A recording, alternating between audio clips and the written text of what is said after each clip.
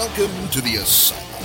And now, your hosts, Rick Fleeger and Rick Briggs. That's right. Welcome back into the Asylum Fantasy Sports Show. Now a proud member of the Full-Time Fantasy Podcast Network. Check out this and countless other great fantasy sports shows over at fulltimefantasy.com, at Fulltime Fantasy on the tweeters, and of course you can always follow your boys at asylumfantasysports.com, at Asylum Football on Twitter, and if you want to get into that mailbag, asylumfootball@gmail.com. The long national nightmare is over. Rick Briggs has remembered his USB flash drive. That's right. Hold on to your hats, ladies and gentlemen. It's on tonight. Old Rick's paperless tonight, and he is happy. Green Briggs. Yeah, buddy. Welcome into the Asylum. We are Fleeger and Briggs, as Rick says we are, on the Full-Time Fantasy Podcast Network.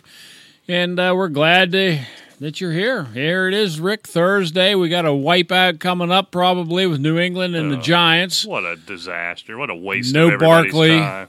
No Shepard. No Shepard. No Ingram. No Ingram. Daniel Jones may die today. Yeah, no Gallman even. No Gallman, yeah. It's not going to be pretty. Yeah, exactly. So we'll get to that. We'll predict it at the end, although I think you can probably predict our prediction on that one. So I don't know. A lot to get into and not a lot to get into. Injury news kind of rolling in slow this week. Obviously, for those of you who've been following the show, we've moved back to Thursday night here on this show, kind of hoping to get you more up-to-date information on this every week. We're going to do this going forward, but still kind of quiet. A lot of guys up in the air, but we'll go through what we can, Rick. I think probably the most interesting news of the week was Jay Gruden, if I could speak, being fired. Bill Callahan taking over in Washington. Immediately names Case Keenum the starter this week. I kind of thought Gruden got fired because he wouldn't start Dwayne Haskins. I guess starting 0-5 may be a good reason to get fired, but what a dumpster fire that once proud franchise has become. The league, I'm starting to think, needs to step in and get Daniel Snyder out of his own way. This is an embarrassment. It really is. And I can't blame Washington fans for not going to the stadium. I mean, it's terrible. I mean, this is going to be a classic matchup this week down in Miami, probably for that number one pick between the Dolphins and the Redskins. But the problem is, we knew at the beginning of the year, and then right around week one, Miami was tanking it. And they're doing a complete rebuild. Washington wasn't in that phase. No, I think that little moron thinks he can still win with this crap he has on the field, and apparently Jay Gruden was the only problem. Yeah, I guess so. And it was kind of interesting that there was a tweet out there, I think it was Sage Rosenfels, tweeted out earlier in the week that he was drafted, I think it was 2000 or 2001, whatever the year was, and was with the Redskins, and they started 0-5.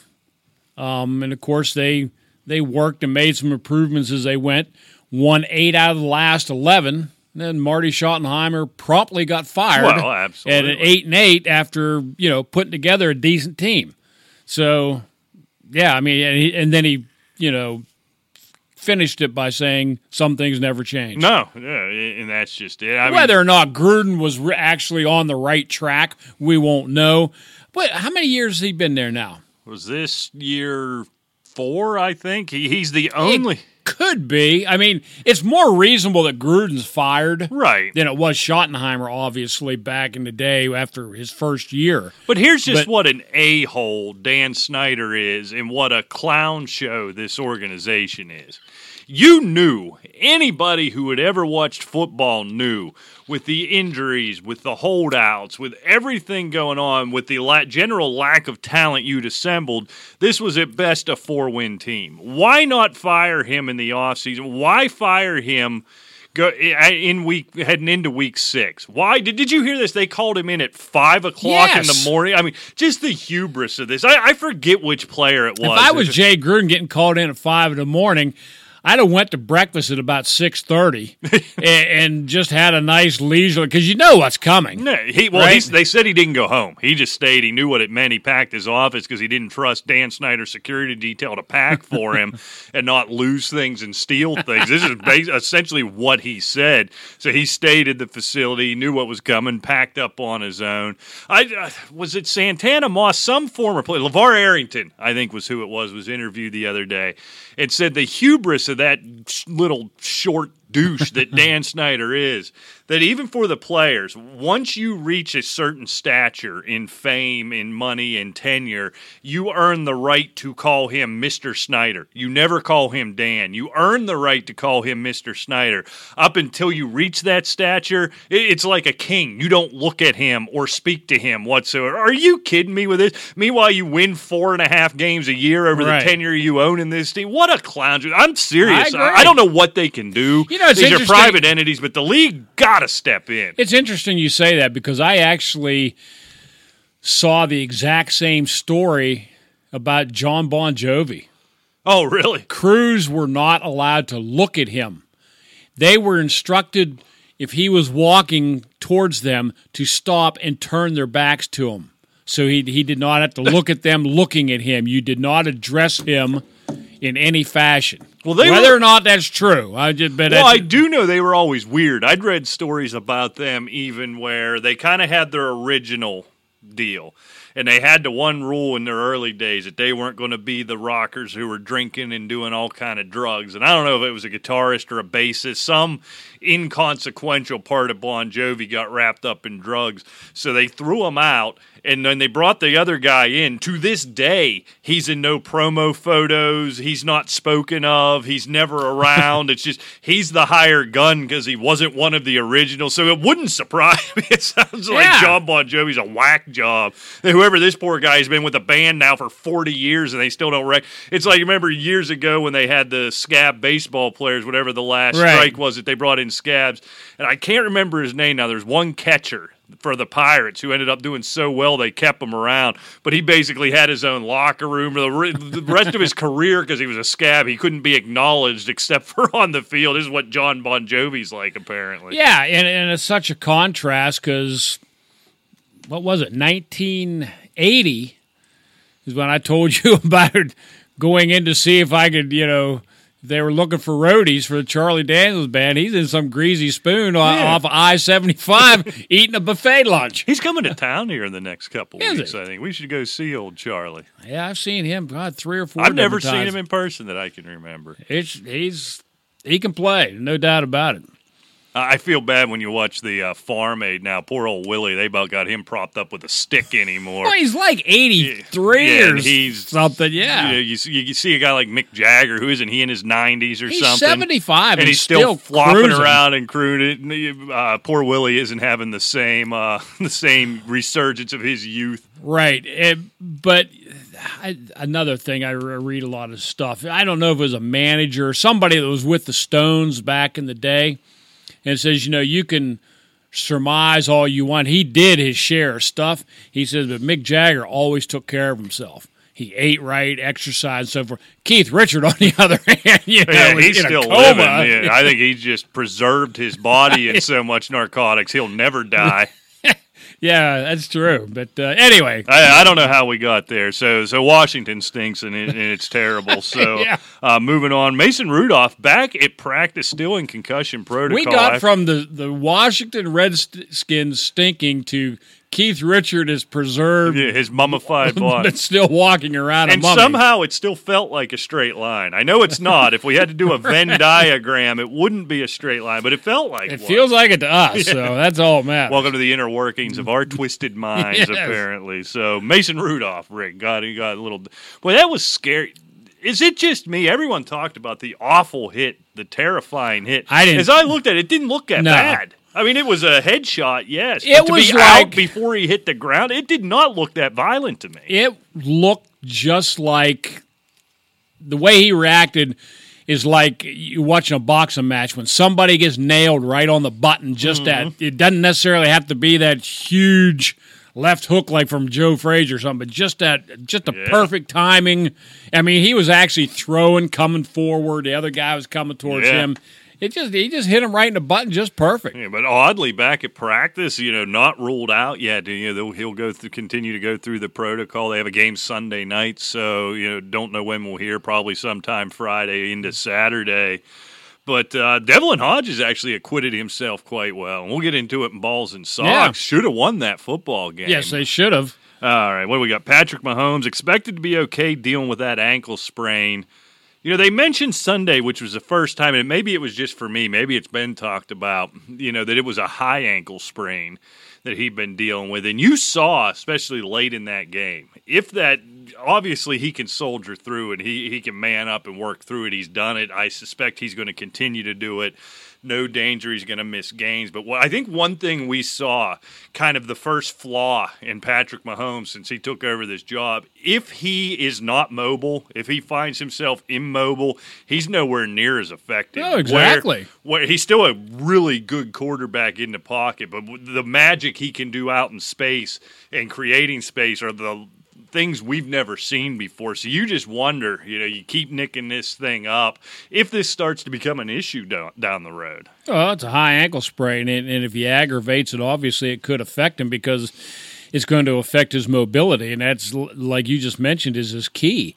But he said it feels good. It's not perfect, but it feels good. So, you can take him at word at that. I don't think he's certainly not in danger of missing any games right now. That's for sure. No, he's going to. So, Tyreek Hill kind of expected to play, but as you brought up before we went on the air, still not taking contact. But most signs seem to point, at least most media seems to point to him making his debut this week. Is this one of those scenarios? I know you're a Tyreek Hill owner. I don't think I have any shares of Tyreek Hill in all the leagues I'm in somehow.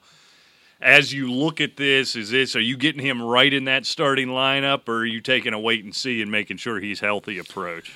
Well, considering I have Davante Adams leaning towards yet another absence, that doesn't help you. Yeah, I just don't have much choice. I'd like to get him in there as quickly as possible because, his production is something you just don't want to be without for too long. And, time will tell. I think they're at Arrowhead against Houston this week. Big game. And coming off a loss, I think if he can go, he's certainly going to get out there. He was running around taking light practice last week. Right. This is yet another week. I'm optimistic. There's a lot of guys, and my general rule in these scenarios is, and I've been burnt on it, and it probably more times than I've been burnt. I've been proven right. I take a conservative approach with this. I don't doubt he's healthy. It seems like they've taken a cautious approach.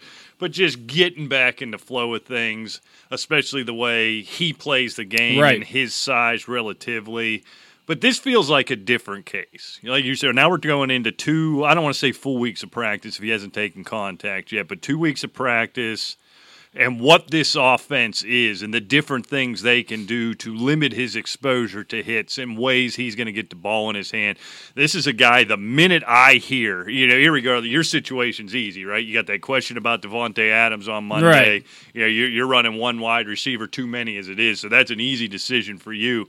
But the average Joe, there isn't many folks I would keep in my lineup that you've been sitting around and sitting on Tyreek Hill where I wouldn't say go for it. Maybe you get burnt, but this feels like a very different situation. The only Sammy Watkins has crashed back to earth. Yeah. Hardman's kind of limited. Hamstring yet again. Hardman's kind of a one-trick pony.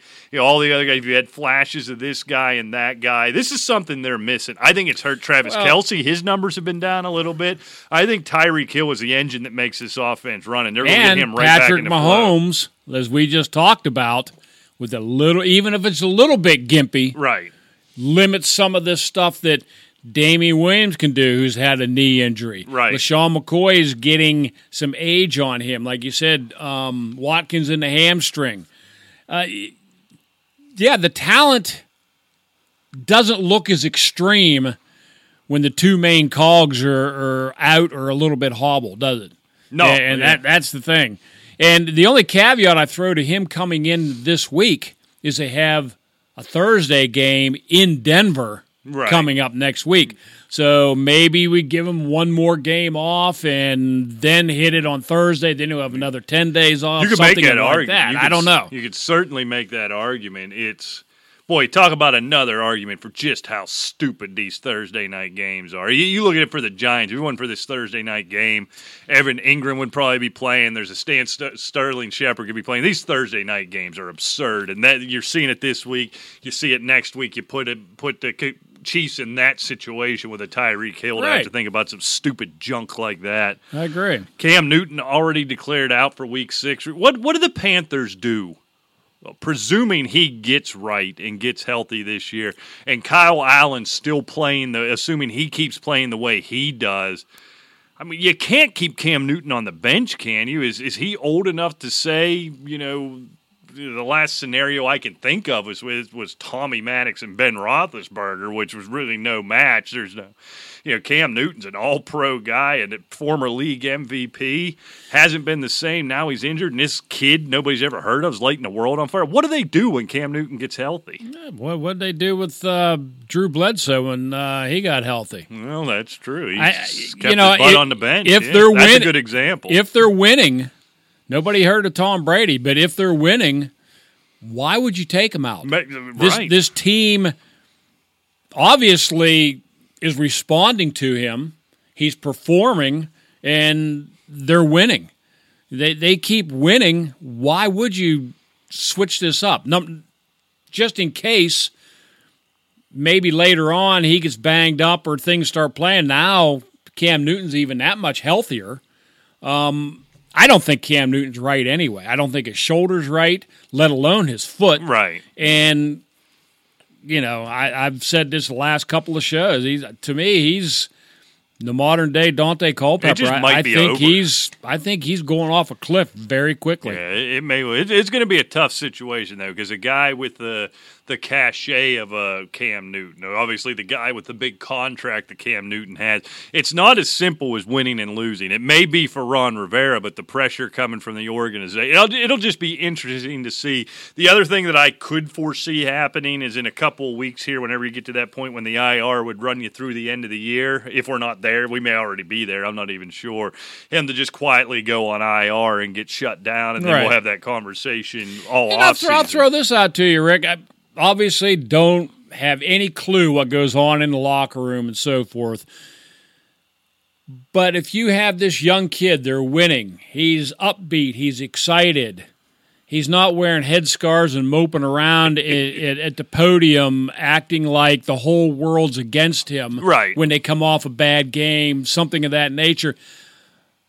I don't have any idea. So, I mean, this is all just, assuming. But I think this kid has provided a spark to the locker room as well as everything else. Like it. And he also Christian says McCaffery might have a little bit to do with that, too. Well, he's been so exciting to watch. No doubt about that. But, to Cam's defense, he says that, he's been showing up and helping the kid, talking with him and going through stuff with him. So everything just could be copacetic. Maybe he's just not in a big hurry to get back himself. Well, certainly, and that's where you don't feel any pressure as a player or as an organization to rush him back. Let's get him right. Maybe he still is Cam Newton. Maybe this is what he needs is about a year off. Could be. And this kid, I don't know, is he Tom Brady? I doubt it. I don't know that, but he keeps winning football games, so maybe you have that discussion in the offseason. I know it's just going to be interesting to see if this thing keeps going the way it is. I think big news coming out of Pittsburgh, Rick. Jalen Samuel's out a month dealing with a knee issue. I'll tell you what, load up on some Benny Snell right now if you can. I think he's going to touch the ball a whole lot. Oh, I think he's going to have to. Fortunately, it should only translate into, I think, 2, maybe 3 games because the bye's in there somewhere. Right. But I don't know. They've got to right this ship. The running game still isn't there. Did I see this afternoon James Washington's out for a while, too? Yeah, is that out. true? Mm-hmm. That kind of popped up out of nowhere as well. Boy, you talk about having no depth, no talent on that team all the time. No, I mean, you're down right now. You have Juju, can't seem to hold on to the football, and then you have Deontay Johnson, Pick up the phone, Eli Rogers. I don't know. Somebody needs to get in here. Yeah, something's going on. So bad times here in Western PA this year. We'll go through them real quick. Sam Darnold, apparently his spleen's all right. He's cleared to play and will start. Lucky him. Yeah, I'm sure he can't wait to get back to that dumpster fire. And then, as we've talked about, Evan Ingram, Sterling Shepard, Wayne Gallum out tonight versus the Patriots. Gallman. Did I say it wrong again? Yeah. Why is that such a blind spot for me? I don't know. All right, let's get into takeaways. I didn't just let you go. So yeah, normally you just let me dangle and sound like an idiot. Sure. If I didn't do any, post production, I wouldn't even hear it. We got to get you another button. I like that button. All right, what are your takeaways from last week, Rick? Well, I'll tell you what, Rick. One of them is, and I don't know what it is, but you remember last year how dynamic Thielen and Diggs were, and you kind of remember the so-so run game, right? But now they have Dalvin Cook back. But now there seems to be only one receiver at one time seems to get any production. Right. And it's almost like the offensive game plan or Kirk Cousins can't seem to utilize all their weapons at the same time. I mean, if they could actually utilize all these weapons, they just might come out of this thing big-time winners. If they find a way. Yeah. I mean, I don't understand. 300 and some yards last week for Kirk Cousins, like 306, and probably 60% of it went to Thielen. Diggs had, 40 yards, something of that nature, and I think the rest went to Cook. But I don't know. I don't understand. Is there something – I don't know why Diggs is so unhappy. And I don't know, they're not planning on trading him, but it's kind of died down a little bit as far as. But we don't know what his mental I'm thinking attitude that died down is. just because he was told, shut up about it. Very You're under possible. contract and you're not going anywhere, Right. So zip it, Stephon, is what just I'm shut guessing. up. Just shut up. Right. Kind of the theme of this So show. I don't understand. That's one of my takeaways. It doesn't seem like this offense is certainly potent enough, but they don't seem to be running on all cylinders at all. I think here's the problem the Vikings have. The first one's not a problem. What they have going on now that they didn't have for the last year plus is a really good running game, an exceptional running game with an exceptional running back. We're seeing, what Dalvin Cook can do there.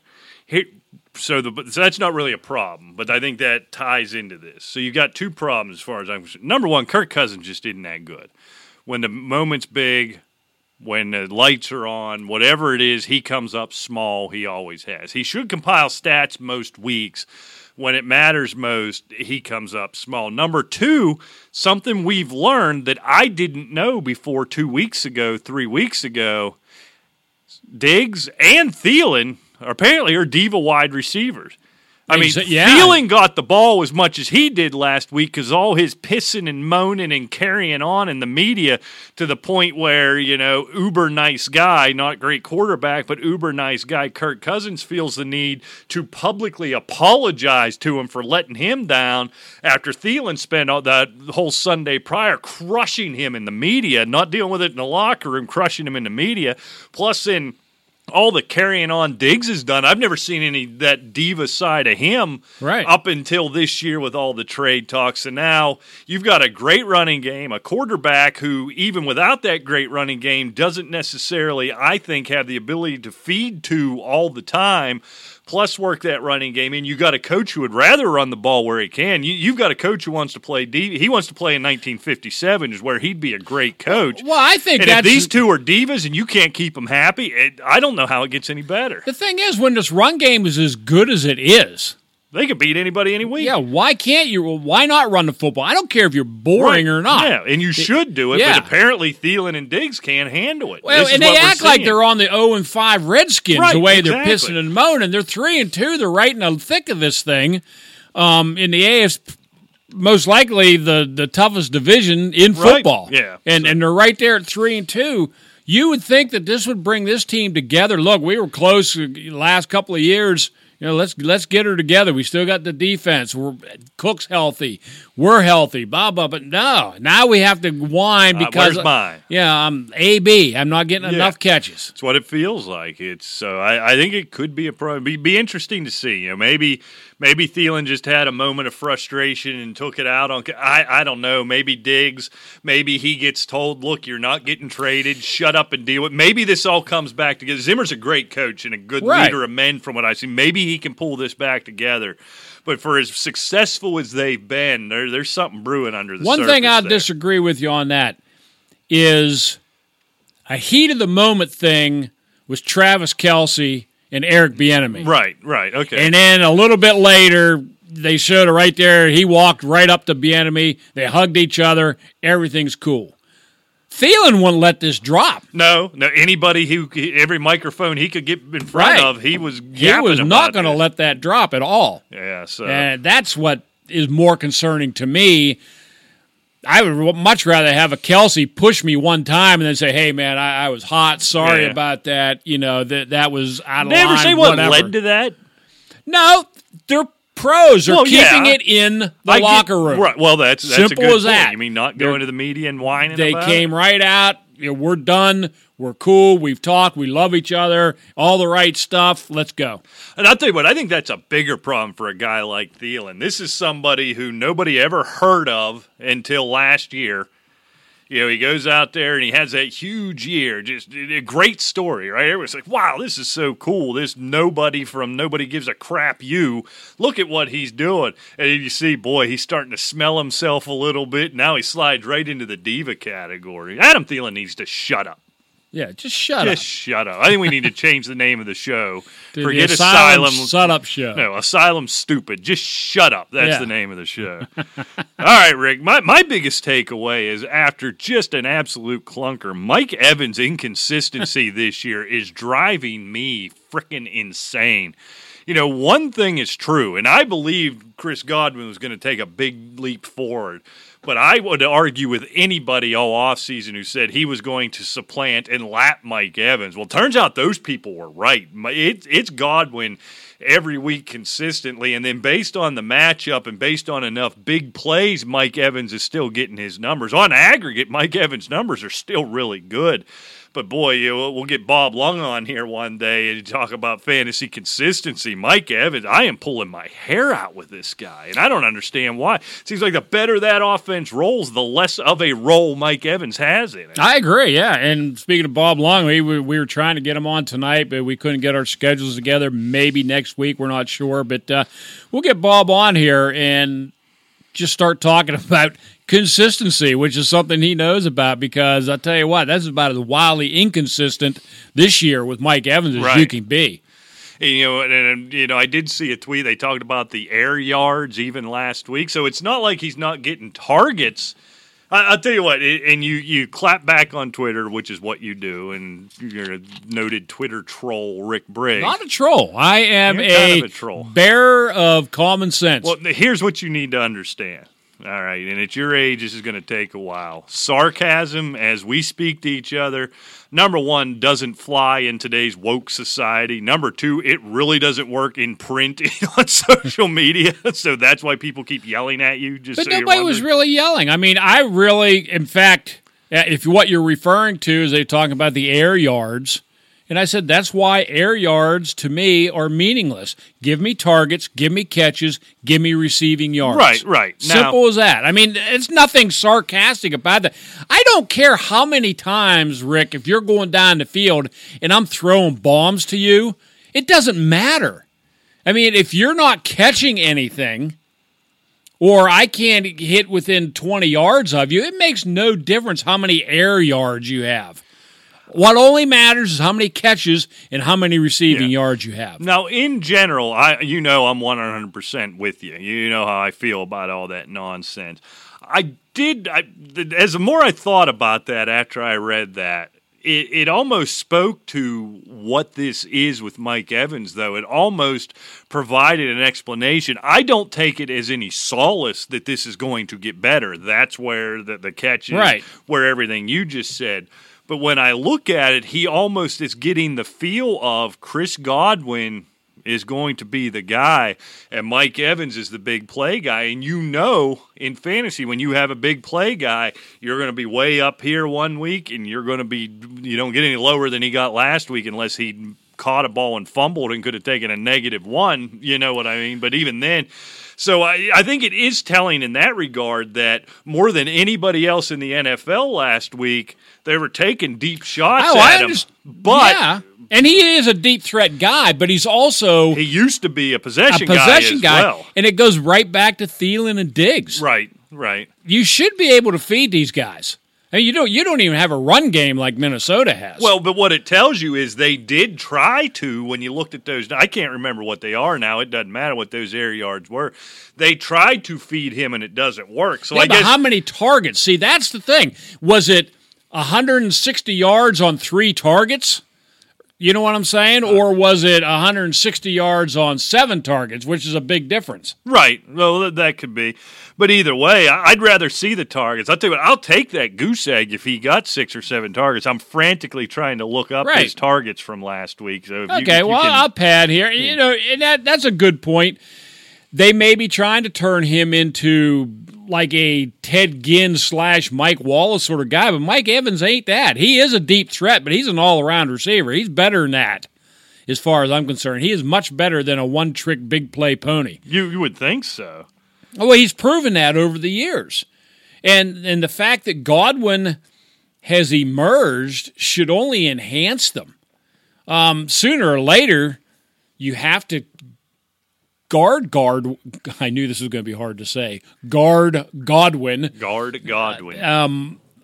And Evans has to be open. There's just Okay, so here's the concern. All those air yards were, if I'm not mistaken, right, Rick, that tweet you replied to said he was the leading air yard receiver last week. That was on 3 targets. So that's a concern. My point exactly. That's where, though I think that number is useful in looking at that. Right. If that's he was a good the air point. yard leader on 7, although you can just throw the air yards out, and he had 7 targets. Winston did 3. what Winston did, but now it's only 3 targets. You know, wondering, and you look at his targets: 5, 8, 15, 7. So again, with the inconsistency, going back to my point, I don't know that this is about Jameis Winston, Mike Evans. I don't know what it's just wildly inconsistent. And it's Tampa. Well, yeah. So there's that. All right, enough of that. You got another one? I said air yards way too many times in a positive light, and I've made myself sick. Well, you know, you have to look at all things from all angles, and I mean, you did make a good point. You know, you look at that and you say, wow, Mike Evans, you know, he led the team in air yards.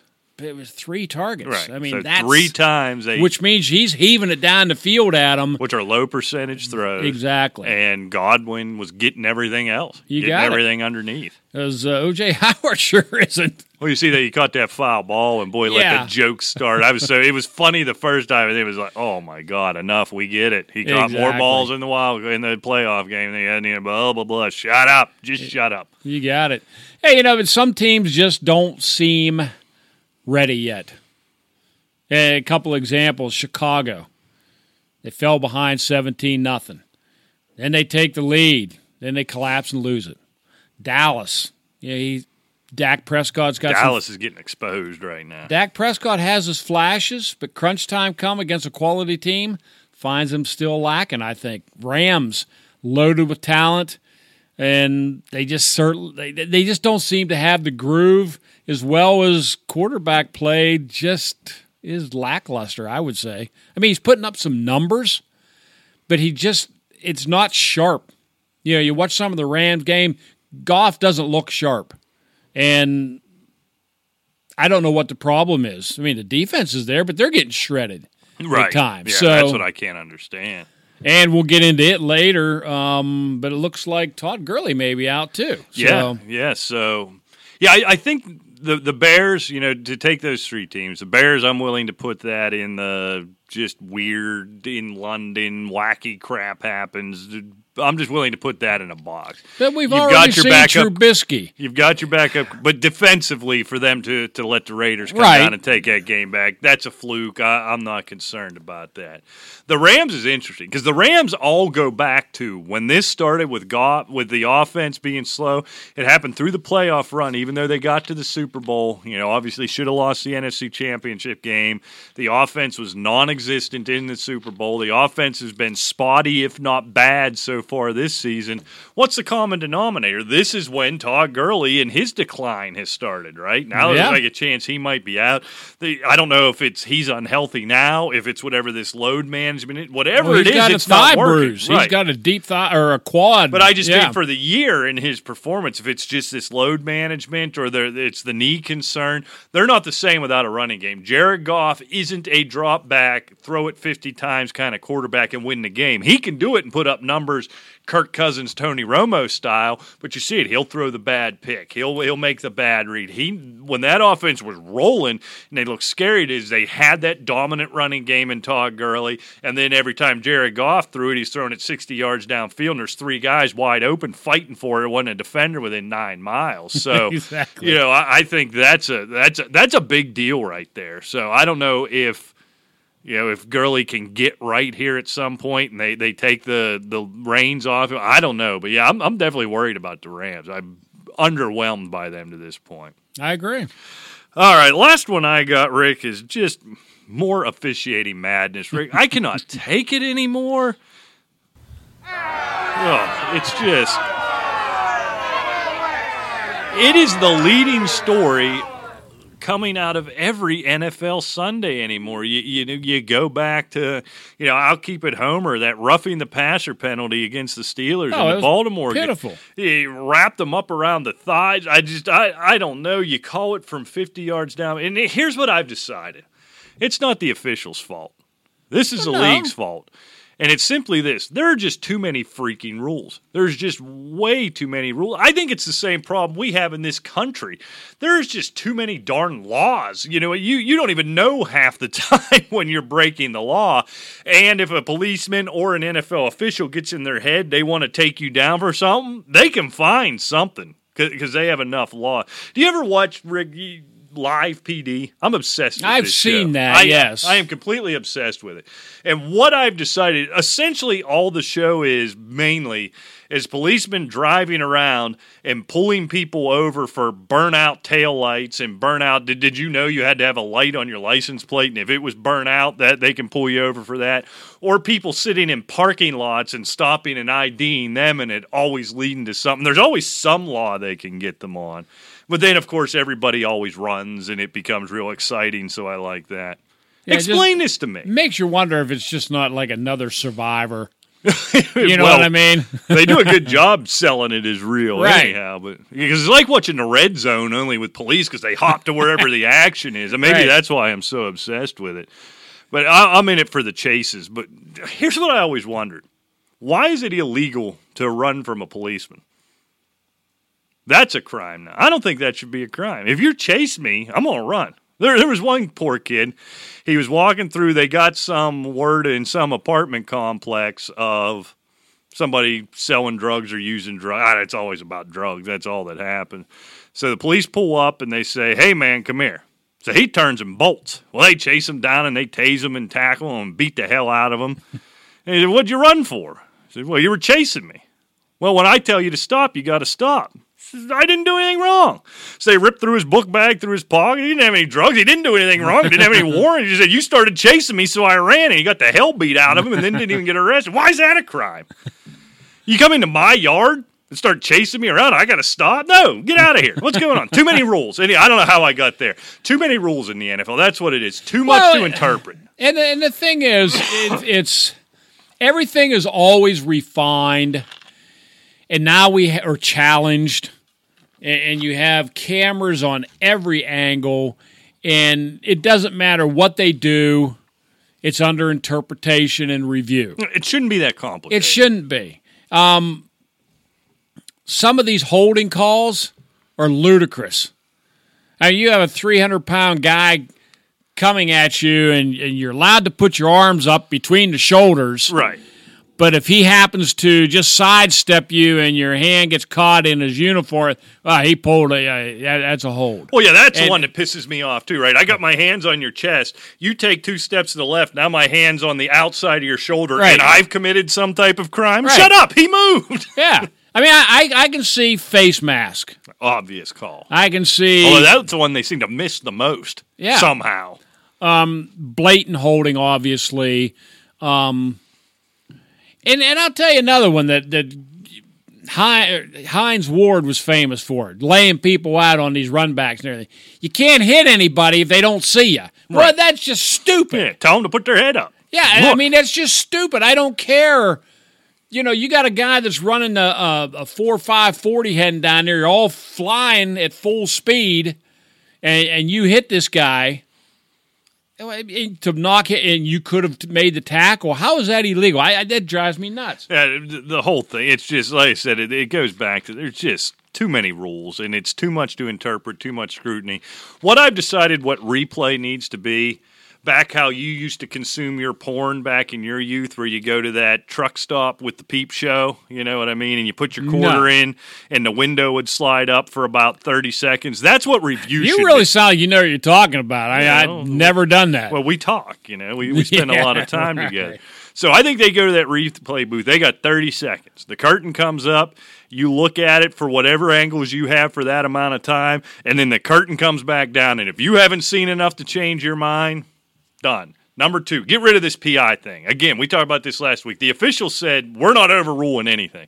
There are so many obvious overturns out there each and every week, and they flat out refuse to do it, so get rid of it or punish the officials for not following that rule. The whole thing is, what started all this crap was that New Orleans Ram game. Right. They could have ended that right then and there by saying, yes, we were wrong. The Saints got robbed, but you know what? This guy will never referee a game ever again. Simple enough, yeah. Done. You don't have to change the whole rules and the whole complexion of the National Football League. No, I mean if you're in a plant and you're operating a machine improperly and it kills 10 people, you're not going to still be working there, and they're not going to change the machine. Yeah, they're not going to say Rick is too dumb to operate the machine, so we're going to spend $1 billion on a new machine. We're going to throw Rick's dumb ass out of here. This is what we're going to do about it. So, I don't know. Something's got to be done. If it wasn't for fantasy football, these games are just getting harder and harder to watch, and it's no bueno. All right, you got anything else, or is it time for balls and socks? Yeah, why not? Game ball goes to. Game ball, stinky socks, Game Rick. ball goes to. You start this show. Well, there are a ton of them this week, but I'm going back to last week when my start of the week, it seemed to take you by surprise, with Will Fuller. Yeah, you might have got that one right. Yeah, I think I hit on that. Wasn't bad. Wasn't too awful bad. Depending on your fantasy scoring, it was up there. 14 receptions, 217 yards, and 3 touchdowns. That's a pretty good week if your scoring settings are geared towards receivers. Exactly. So, no, just a magnificent performance. Of course, it was a real shootout, and it was nice to see him come back. So awesome for Will Fuller. You at all concerned about DeAndre Hopkins? Been very quiet. I have no idea what's going on. I have no idea what's going on with him. It's strange, isn't it? I don't understand it. He's been look. I mean, it sounds stupid to say Fuller isn't going to do this every week. Nobody would do that every week. But I wouldn't be surprised again this week if Fuller had another 3-catch for 45-yard performance. This was, I think, obviously matchup based, and I'm pretty sure there's probably a 50% chance that Will Fuller is being injured right now. That's kind of the thing he does. You know, the takeaway is the offense put up those big numbers. You know, Watson, threw for 7,000 yards and 15 touchdowns, and DeAndre Hopkins was not a part of it whatsoever, and it's kind of been the theme this year. And the funny thing is because we're so used to DeAndre Hopkins' numbers, he's still tied for 7th. Yeah, it doesn't feel in like receptions. No, it doesn't. Stuns me, actually. But he's almost 200 yards behind Michael Thomas. And he only has the 2 touchdowns. He's never had a tremendous amount of touchdowns. But, if you look at Godwin, he has 6. Amari Cooper has 5, and Hopkins has 2, and he's at 347 yards. So, I mean, yeah, he's been quietly, Yeah, it's just, yeah. Which you don't expect from probably the only first-round receiver in most of your draft. You got it. I'm going right to it, Rick. I'm angry. I'm tired of it. Juju Smith-Schuster. Now, a lot of chance he wasn't even going to play. Not only did he play, he finally put up some decent numbers. But for the second time in a very short period of time as far as the NFL calendar goes. This dope has put the ball on the carpet and what essentially ended the Steelers' season. He ended last season with that fumble in New Orleans. Look, not that I think the Steelers were going to take some great strides and make a playoff run this year, but the difference between 2-3 and 1-4, and I just feel I like the kid. Number one, I don't think he's a number one wide receiver now. I've after only 5 games, I've become convinced of that. I think he is the ideal complementary piece. I don't think he can be the guy. I don't think he can be that guy, number one. Number two, all the time with the commercials and on the Instant Face and on this and then doing that and in the community, great guy in the community. Seems like the nicest kid in the world. But he just keeps botching it when it matters most. And I feel like he gets a pass for him and James Conner, for that matter. James Conner, how many games? I think they've given away 5 games with late-game fumbles in situations where the Steelers should have otherwise won. So I'm sorry, Juju. You're a nice kid. You're not a number one wide receiver. And for this week and for that fumble, just the biggest, gnarliest, filthiest, stinkiest sock you can ever come up with right in your ear. I'm done with you, Juju. I've had enough. I agree. I couldn't have said it better. I think he deserves a pair of them. Yeah, give them both. You got it. I got one in the trunk. Give one to Connor if that joker plans on putting the ball on the carpet again this week, too. I agree. You stink. 8 for 22, 100 yards, no touchdowns, 2 picks. Look, I know the O-line sucks. But Baker Mayfield, I tell you, he's getting panicky back there. He's getting happy feet. He's making poor decisions. And he's trying to make plays like he did in college. Right. And it doesn't work in the NFL. And he's going to have to learn real quick. Look, you have Jarvis Landry, you have Odell Beckham, you got Nick Chubb. Use them. That's the problem. There's no excuse that offense is. I know the offensive line is bad, but with those weapons, come on. And now you're already starting to lose Beckham. Yeah, it doesn't take much. No, I mean you're losing him now. You're 2-3. You're overthrowing him when he's open. He's making some drops. There's just something there that's not right.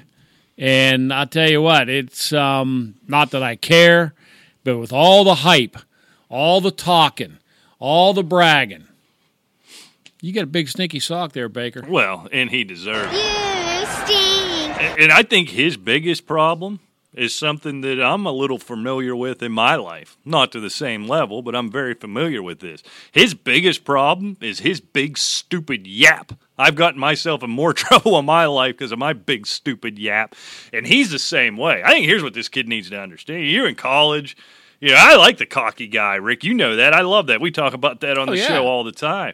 But you're out there and you're gum flapping and you're chest thumping and all this nonsense, and you do it all off season. And bringing in Beckham was a big part of it. But so much of this was just, how well he played last year, and then him running his stupid yap. And now all of a sudden, a game otherwise, teams would think, we're playing the Browns. It's week 4, just another week. Now it's no. I want to kill that guy. He's out there running his yap. I've been busting my hump my whole career, and this guy shows up, throws a handful of touchdown passes in November, and now all of a sudden he's Jesus? Watch this. And I think he's become a victim of that. He loses his team. He loses Odell, which he's on the way. This thing is going to get ugly quick if something doesn't change. Oh, you got that right. And I tell you what, if you're going to run your mouth all the time, you better be Muhammad Ali. Yeah, you better back it up all the time, because he's not backing it up. And that's the key, because people, like you said, hey, this guy driving me crazy. I'm going to get mine. Right, absolutely. All right, here we go. Ball goes to. Speaking of another guy who's smelling himself a little bit with the yap and is all kind of weird, Gardner Minshew, Rick, did it again. Even in a loss, did it again. 374 yards, 2 touchdowns. Is it really possible? Is it really, really possible that in the long term, something called a Gardner Minshew is a star quarterback in the National Football League? Sure it is. The kid, he does all the right things. He's not making stupid plays. Right. I mean, even that last Hail Mary, they got knocked down by Kuechly. in that game against the Panthers. It was there. I mean, it was just, you know, I mean, he's not just winging around, wailing it out there in the middle. He's making smart moves. He's making, he throws it away when he has to. He's got a good arm on him, and he certainly seems to have command of the offense and all the confidence in the world. And that team sure has been clicking offensively a lot better under Gardner Minshew. Of course, we haven't seen what Foles would have done, but, you know, I mean, taking over the way he did, yeah, I mean, I think this kid, you go back to the old Drew Bledsoe, Tom Brady thing. You can see Nick Foles hitting the bricks again. I would think so. I'm just so slow to get there, and every week he does it again. I'm having a hard time buying whatever a Gardner Minshew is the dude. Well, the but funny he's the part dude. is it's so hard for some people to accept that like a Gardner Minshew is going to be a good quarterback because he wasn't hyped up, but Kyler Murray is easy. Right, and yeah. 5'10". I mean, and not taking anything away from him. He's been playing well, and he's probably going to be a great quarterback. Don't get me wrong. But it's kind of funny just because, you know, you have one guy who's like a small, quick, fast running guy, and another guy looks like he's walked out of a 70s porn flick. He really does. But he's doing everything right. And he's making good throws. He's got a good arm on him. So, yeah, more power to him. I think he's going to be just fine. All right, let's do one more each, and let's get out of here. I'm going to watch some football tonight. Well. Game ball goes to. Very positive today. Lots of game balls. Oh, yeah, I haven't given my sock, have I? Or yes, I did. I gave it to Baker Mayfield. Yeah, you just gave Baker one. Yeah. Well, I mean, yeah, we have to go right back to Christian McCaffery. I mean, just week after week. I mean, it's unbelievable. I'm not going to just sit here and say, well, that's what we expect from him. This guy is just elite, and I'm going to give him a game ball. Are you nervous about that usage? Ain't nervous, but you can already see there. You know, he's not practicing Wednesdays. They're really easing him into it, which is infinitely smart, a smart thing to do. I feel like he's just a different kind of athlete where he can withstand this. But I got to tell you, as somebody where he's 25 to 30% of my fantasy scoring every week, I'm terrified. If you put up 237 total yards and 3 touchdowns against Jacksonville, you can take the day off. Absolutely. You probably are sore. Yeah. Sit in the whirlpool a while. I just worry. I think it's easy to say, and who knows, right? We've not been in this. He hasn't been in this situation before. He really is the whole offense, right? Right. You know, I don't know. But we've seen backs like this before. We've seen Marshall Faulk. Maybe he's a throwback. We've seen LaDainian Tomlinson. That's true. We've seen Jim Brown. I mean, some of these guys have done it year after year. Barry Sanders. Maybe he's in that mold. Yeah. I guess we hope so. All right, which way am I going to go? I've been fussy this week, Rick, so I'm going to give out another stinky sauce. Love it. Stay negative. I'm going to give it to this guy, but to bring in the larger conversation, which I tend to do. Keenan Allen, 4 catches, 18 yards. Obviously crushed you this week, a guy who's your number 1 wide receiver. But I bring it up. We obviously know I don't expect any long-term concerns for Keenan Allen. Every receiver has a game or two like this every year. I could not be more underwhelmed with this. I almost said San Diego. I'm going to say it because they're always the San Diego Chargers to me. Concerned about the San Diego Chargers offensively. I've been underwhelmed pretty much the entire season. I'm starting to get really concerned about it. Is this the end for a Phil Rivers? Is it just something missing? Something doesn't feel right. Well, yeah, they have an injury list as long as your arm. There's that. And, yeah, Phil Rivers also had a bad game last week as well. I think the whole team is just not performing what we thought. I mean, both sides of the ball have injuries. Hunter Henry's been running around in practice. We're getting Melvin Gordon back. Mike Williams still trying to get healthy. He's always nicked up. Yeah, and if they can get these pieces together, I'd like to see because, they were your favorite, obviously. Yeah, I had them winning the whole blicky, if I remember. Yeah, I mean, it's concerning because they're not healthy and they're not keeping pace with other teams with all these injuries, but they're gonna have to try to adapt. They have Eckler back. he never went away, but Gordon's back along with Eckler. Right. Henry should be coming back. Keenan Allen can't stay in check. You're not going to keep him in check forever. That's for sure. Now, every time he has a game like this, I would fully expect him to have 14 catches this week against the Steelers, which would be very, very plausible. Yeah, especially put him in the slot. He might have 25 catches. All right, Rick, before we get out of here, let's pick it tonight. The Giants catching 17 heading into New England. Yeah, and it's just not going to be enough. New England 42, Giants 17. They don't have any weapons left, and I don't even know how they're going to get to 17. But yeah, it's just a matter, really. I mean, it's easy, right, that the Patriots cover that number, which has been a very common number, 15 to 18 in the NFL this year. It just tells you maybe all these parity experiments aren't quite working out right now. You just were number one, the weather. The weather. There are some weather concerns up in Foxburg. Number two, can the Patriots stay interested long enough on a short week? I worry about a backdoor cover. I don't know if I'd put any real money on this game. But essentially, Tom Brady and what's been the best defense in the NFL, bar none this year, are going up against the New York Giants practice squad. And from what I recall, their original squad wasn't expected to be very good. So I got the Pats here 41-9. I don't even think Daniel Jones can lead that team into the end zone. What a waste of a Thursday night game. Yeah, it really is. And here's something just to touch on real quick before we get out of here. We talk about I've listened to a couple of guys this morning on the radio talking about the Patriots coming off that 16-10 win of Buffalo. He goes, are we seeing the decline of Tom Brady, blah, blah. They're saying he had no answers for Buffalo and this, that, and the other, and they haven't played anybody other than Buffalo, which all proves true. I mean, you look, Pittsburgh isn't that good. They destroyed Miami. They destroyed the Jets. They had that tough game against Buffalo and then the Washington Redskins. So they really haven't played anybody save Buffalo. But here's the thing. Buffalo's only lost to New England as well. Exactly. And give Bill Belichick another crack at him. We've seen this before. He might hang 30 on them next time. Exactly. We've seen this before where they've gone to Miami when Miami wasn't the dumpster fire that they are now and get beaten.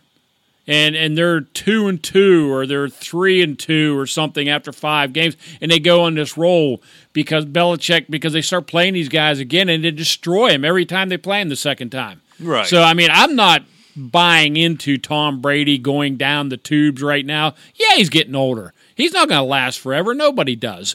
But this team right now is devastating. I will say this. Now, they're going back to the Super Bowl unless Kansas City can go in and outscore them. I think that game will be a coin flip when we get down to that in the AFC Championship. I will say this on the Tom Brady front. We saw against Buffalo, and even though he put up big numbers, I think we saw a little bit of it in Washington last week, especially early on. Kind of that Tom Brady you see in the Super Bowls that they lose, the 2 against the Giants, the 1 against the Eagles, where he's kind of, I don't want to say fidgety in the pocket. He's too much of a pro to be that. But he decided he's not taking a hit. He's content to slam that ball in the ground.